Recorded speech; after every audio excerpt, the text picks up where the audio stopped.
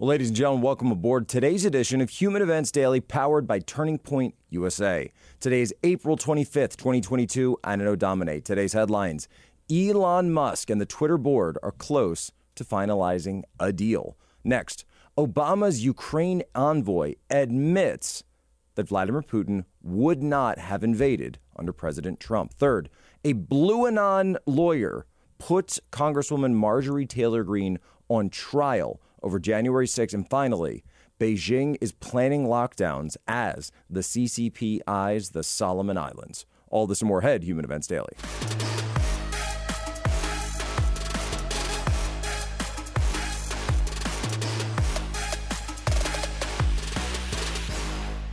You tweet a lot. I use my tweets to express myself. Some people use their hair. I use Twitter. Well, but you use your tweeting to kind of get back at critics. Rarely. You kind of have little wars with the press. Twitter is a war zone. If somebody's going to jump in the war zone, it's like, okay, you're in the arena. Let's go. Well, the story just broke this morning, only moments before we went to record the show today, record the podcast. Elon Musk. And we've been covering the ins and outs of his quest. And that's really what it is, a quest to purchase Twitter and take it private in the name of freedom of speech. You know, there was an interview with him over the weekend, I guess at this one of these TEDx kind of conferences. And they were asking him all these questions, you know, well, what should be banned? Should this be banned? Should that be banned? All of this. And Elon's, response, he said, look, in my view, the way Twitter should operate should simply to comply with the laws of the country in which they're operating. That's it. Go with the laws of the country. So if India's got a certain set of laws, you go with India's laws. If the United States has a certain set, if the European Union has a certain set, you go with whatever the legislators are willing to put up and actually enact into law, because that's our system. That's how it's supposed to work. He doesn't want to get into this game. And keep in mind that all of corporate America, all of the ruling class, all of the regime is going to come down on his head now, because it looks like we are in the final stages of negotiations of this deal for Elon Musk to purchase Twitter. And Bloomberg and Reuters both had the story out this morning. Twitter Inc. is in the final stretch of negotiations about a $43 billion sale to Elon Musk. Keep in mind that number is probably going to go up a little bit. That could rank as one of the biggest ever leveraged buyouts of a listed company, people with knowledge of the matter said. The social media company is working to hammer out terms of a transaction and could reach an agreement as soon as Monday if negotiations go smoothly. And keep in mind, he's offering them something like 30% more than that the company is actually worth. So it's going to be very hard for them to say, right? It's going to be very hard for them to say, well, it's not enough. And it's also, it's not really realistic to think that you're going to find another buyer that quickly who's just willing to put up that much money and do all this work the way that Musk is. It's not going to happen overnight. So they're basically saying, look, we're going to go with this. Musk is lining up partners for the acquisition, continues to speak to potential co-investors. And it looks as though, Twitter started warming up to a potential deal after Musk revealed a financing plan for the unsolicited bid that included backing from Morgan Stanley and other institutions. And so keep in mind, right? He's going to be financing this thing. By the way, how nice must it be that when you reach the net worth of Elon Musk, you essentially are able to take out loans based on the value of your share. He's taking out these loans based against the value of the shares that he holds in Tesla, which is where he derives a great extent of his net worth.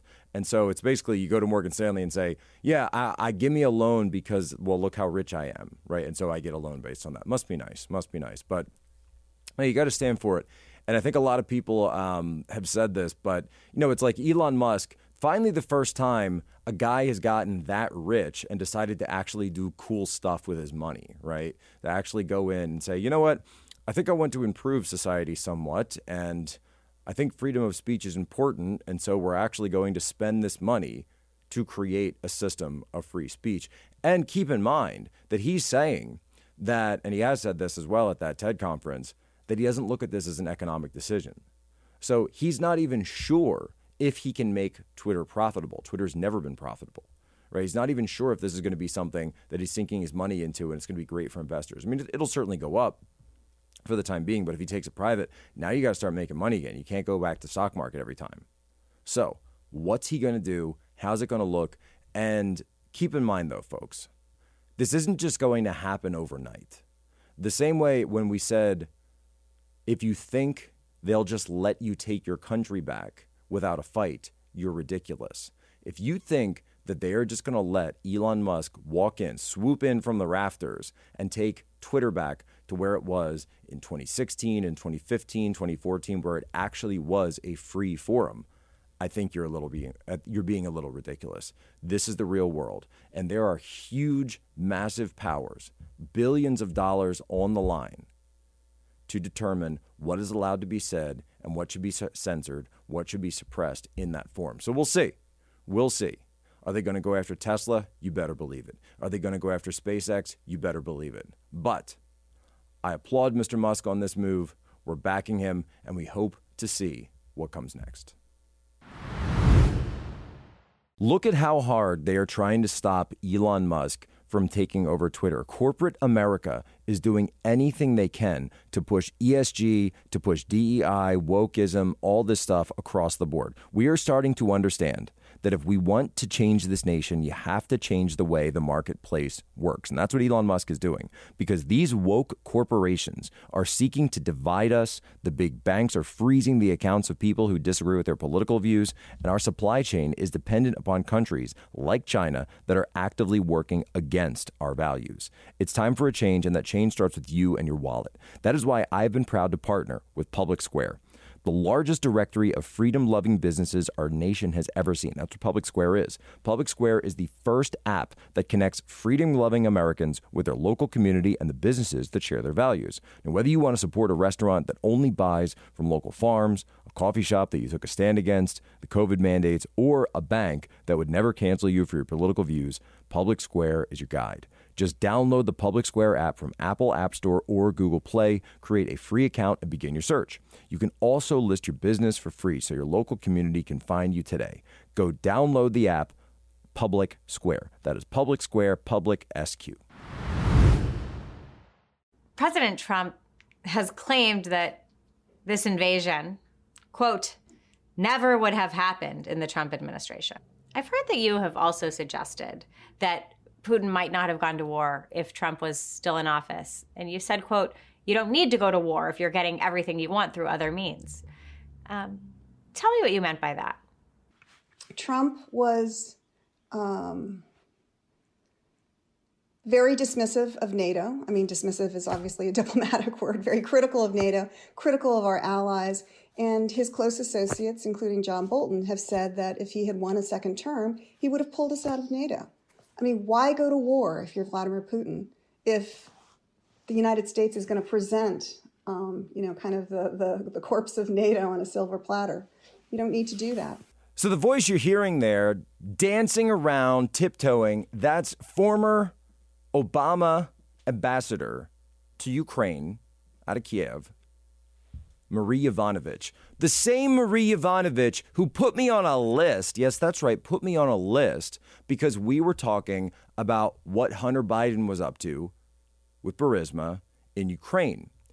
And you listen to what Marie Yovanovitch did right there. And it's amazing because she realizes it.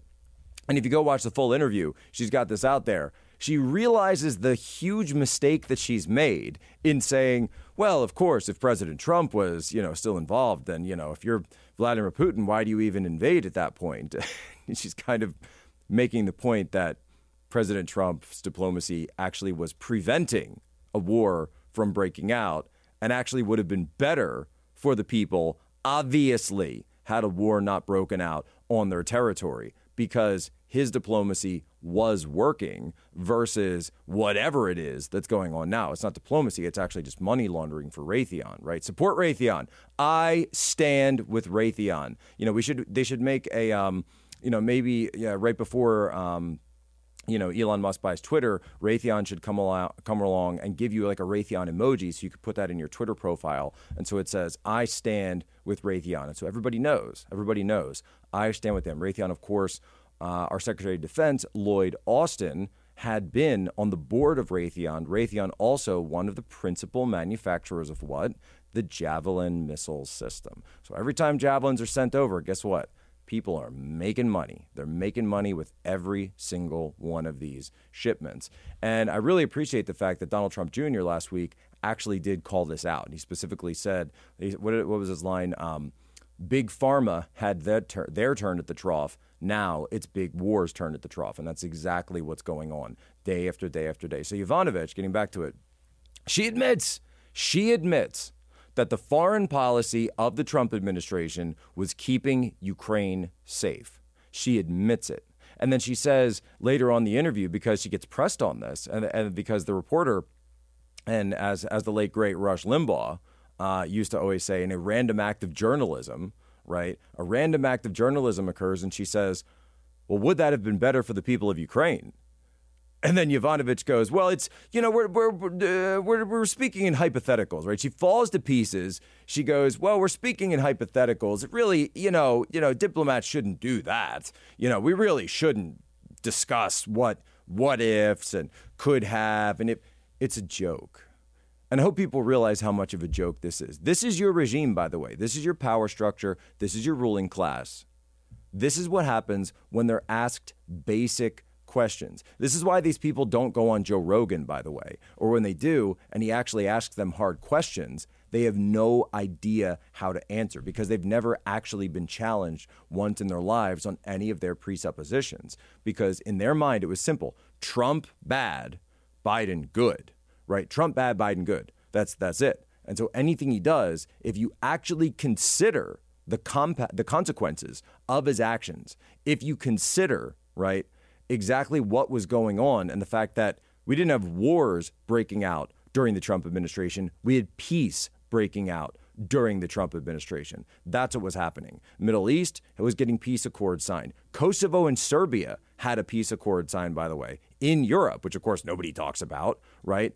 And he was working that fine line between Ukraine and between Russia. We were seeing this. And by the way, for those who say, he was a Putin puppet and everything, he was the only person who was calling out the Nord Stream 2 pipeline and was championing American LNG exports into Europe. And he was trying to get these LNG facilities built in Poland and Germany so that American LNG would be shipped over and then be sold. And who does that benefit? Oh, that's right, the American people. That's a little something that, back in the day, they used to call trade. They used to call that trade, right? So we sell things abroad that people buy, and then we reduce the things that we buy from abroad.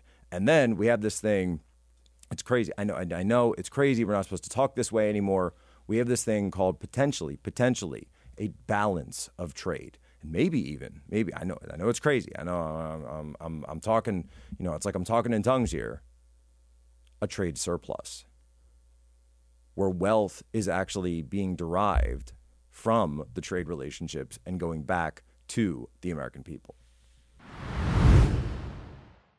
And you know that the term 1776 is actually a term that's sometimes used in politics today. I don't know if you've noticed our state seal here in Georgia. I know you're not from Georgia, but as you can see, we enjoy our history and we're proud of our freedoms. 1776 is on our state seal. Great. And it's also a term that's used in political discourse in America today. I don't use it as a term of violence. Well, that's Congresswoman Marjorie Taylor Greene, the notorious MTG, in what seems to be a courtroom trial, right, where she's being grilled, absolutely grilled by this attorney down there. And it was held in Atlanta. And I actually have to apologize because I did not realize that those proceedings were going on last Friday. And if they were, I would have hyped that thing up like UFC. I would have hyped that up like crazy because I didn't realize she was actually going to be taking the stand. She did take the stand, and she absolutely killed it. She killed it like Tyson Fury, just uppercut after uppercut, politically, of course, caveat. What do I mean? Because when she was up there, and what's this thing? All right, what's going on? Why are they doing this? Apparently, these Blue Anon lawyers, you know what Blue Anon is? That's the crazies on the left.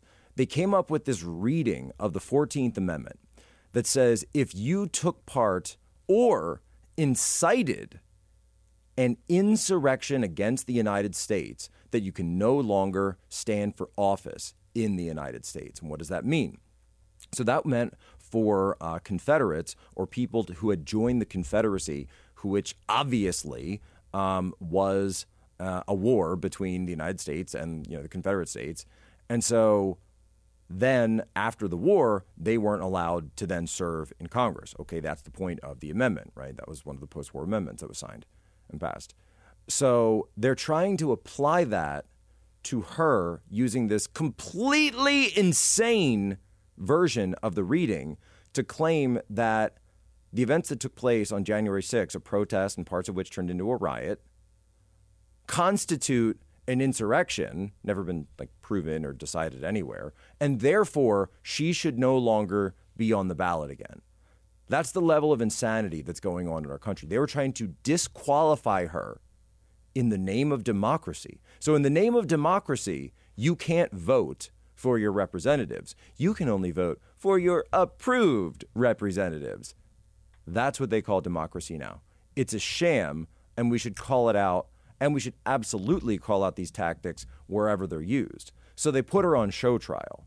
They put a sitting congresswoman on a show trial trying to kick her off the ballot, to not even allow her the opportunity, keep in mind, the opportunity of the people of her district to decide whether or not they wanted to have this woman represent them in the Congress. That's the way the system is supposed to work. It's not up to you. It's not up to lawyers. It's not up to judges, right? It's up to the people. The people get the choice. They can choose no. Sure. That's the whole point. That's why you have primaries. That's why you have generals. There's also another part of this where they started at one point asking her, they said, Congresswoman, have you seen the movie Independence Day? And she goes, I don't know. I mean, I don't watch a lot of movies. And he's asking her about this line that, of course, we all know, the iconic scene where the president says, we will not go quietly into that night. We will fight on. We're going to survive, right?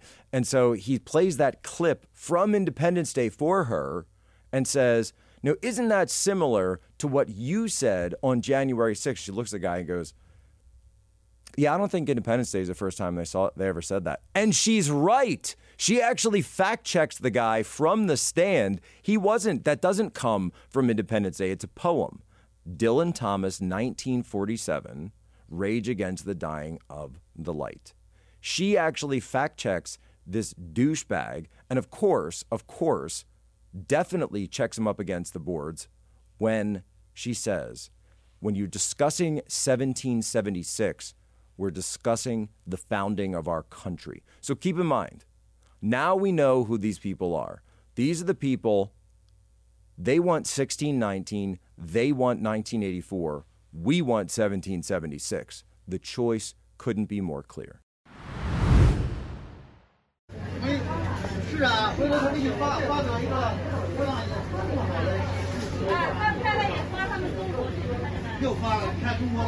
What you're hearing there is the sound of panic buying that's going on. And not here in the United States for once. That's out of Beijing.